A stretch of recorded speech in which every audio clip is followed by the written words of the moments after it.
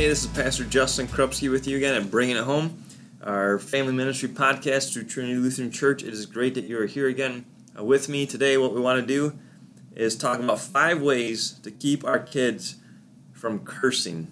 The Bible says this, God's Word, nor should there be any obscenity, foolish talk, or coarse joking, which are out of place, but rather thanksgiving.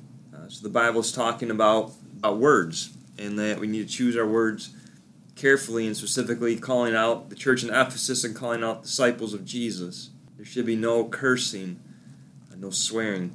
And in the book of James it says, with the tongue we praise our Lord and Father, and with it we curse men who have been made in God's likeness. Out of the same mouth come praise and cursing. My brothers, this should not be. Can both fresh water and salt water flow from the same spring?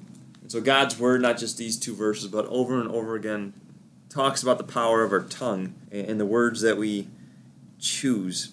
And so I don't know where you are with swearing, if this is a big temptation, if this is a big fall for you, but certainly for us as parents, right? We got to figure this out with how we set the example for our kids and the standard that we call them to, especially as Christian parents. And so I remember a couple different times growing up in elementary school, and no parents are perfect. My parents were amazing, but they weren't perfect. And I do remember, I think it was like 3rd grade, teacher asked, how does Jesus feel when we sin? I raised my hand boldly and just said, I know how Jesus feels. He gets pissed.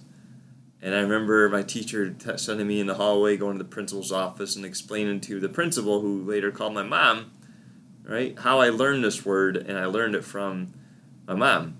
And so for us, as we talk about 10 ways to keep our kids from cursing, I would tell you this. The first thing is just setting the example, right? If we set the example of the words that come out of our mouth, if we're swearing a lot, right, our kids are going to swear a lot. And so we've talked about this before, but we need to be real with them, and certainly we want to walk with integrity. Integrity is not being perfect, but it's how we respond to when we are imperfect. And how do we respond if we swear in front of our kids? Or certainly we don't want to swear in front of them, but if we do we just say, oh, I'm sorry, or do we actually try to work on that and let our kids know that we're working on that? Another thing that we need to think about, not just the example that we set for our kids with our own mouth, right? The shows we watch, the music we listen to, right? We got to think through that, because of course our kids are going to think it's okay if they see it on TV. And again, are we using those moments that we have, these holy moments of parenting our kids as disciples of Jesus, to talk through what they saw on TV or what they heard in a song, right? And another thing is this, not just setting the example, not just thinking about what we're watching and listening to, but the other thing is just to set the clear rules, right? A lot of our kids, they don't know what words mean. They hear words, and they're just kind of throwing words out there, and for us as parents, right, what do we do with that? Do we overreact, or do we just say, hey, buddy, do you know what you're saying? Let's talk about this. This isn't the right kind of word. And even as we set clear rules, right, to let them know what the swear words are and what's acceptable, what's not acceptable. And certainly with swearing, there needs to be discipline that takes place. And so however we want to do that, however we take things away from our kids or discipline them, right? If swearing's a sin, it's not something that we want our kids to be doing as they grow up and get in a habit of. As Christian young men and women, right, there needs to be some discipline. So not only a clear example, not only the choice of what we listen to or watch, right, there needs to be clear rules. There also needs to be discipline. The 5th thing I would say is this, and I've seen this so many places, and we actually had this in my household. I have an older brother, older sister, mom and a dad. I remember it was when Super Mario 3 came out for Super Nintendo, and I really wanted to get it. And my cousins just told me about the swear jar that they did at their house and how they earned like $50. And so we had a swear jar in our house, and I did earn $50 or $55, whatever it was, back in 1990 to earn Super Mario, but it's because we had a swear jar. And to be honest with you, right, our family probably got a little over the top and kind of had fun with it, inappropriate fun. But there's something that happened after that money was raised, right? Just heightened an awareness and actually disciplined us more to watch our mouths.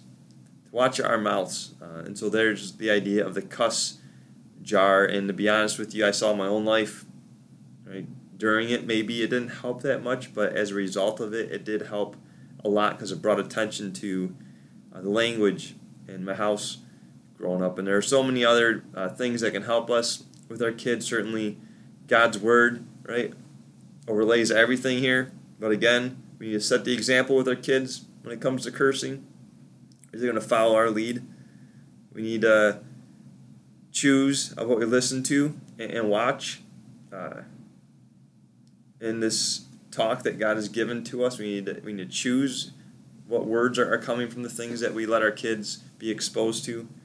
Right? We need to have clear rules. There needs to be discipline. Right? And again, the idea of a cuss jar.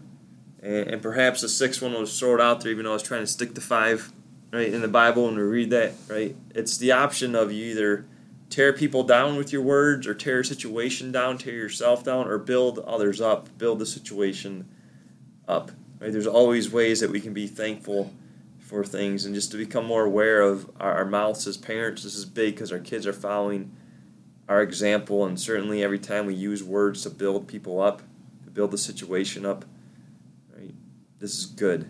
So God has given us a tongue, He's given us words, and I pray that, as Jesus said, out of the overflow of your heart, your mouth will speak. I pray that we can continue to learn how to speak and use words, and that we as parents can continue to disciple our children. And so may God bless you. May you bring this home. May you have a nice little conversation with your kids, if this is taking place in your house, about how we're going to work on this together as a family. So may God bless your home. In Jesus' name, amen.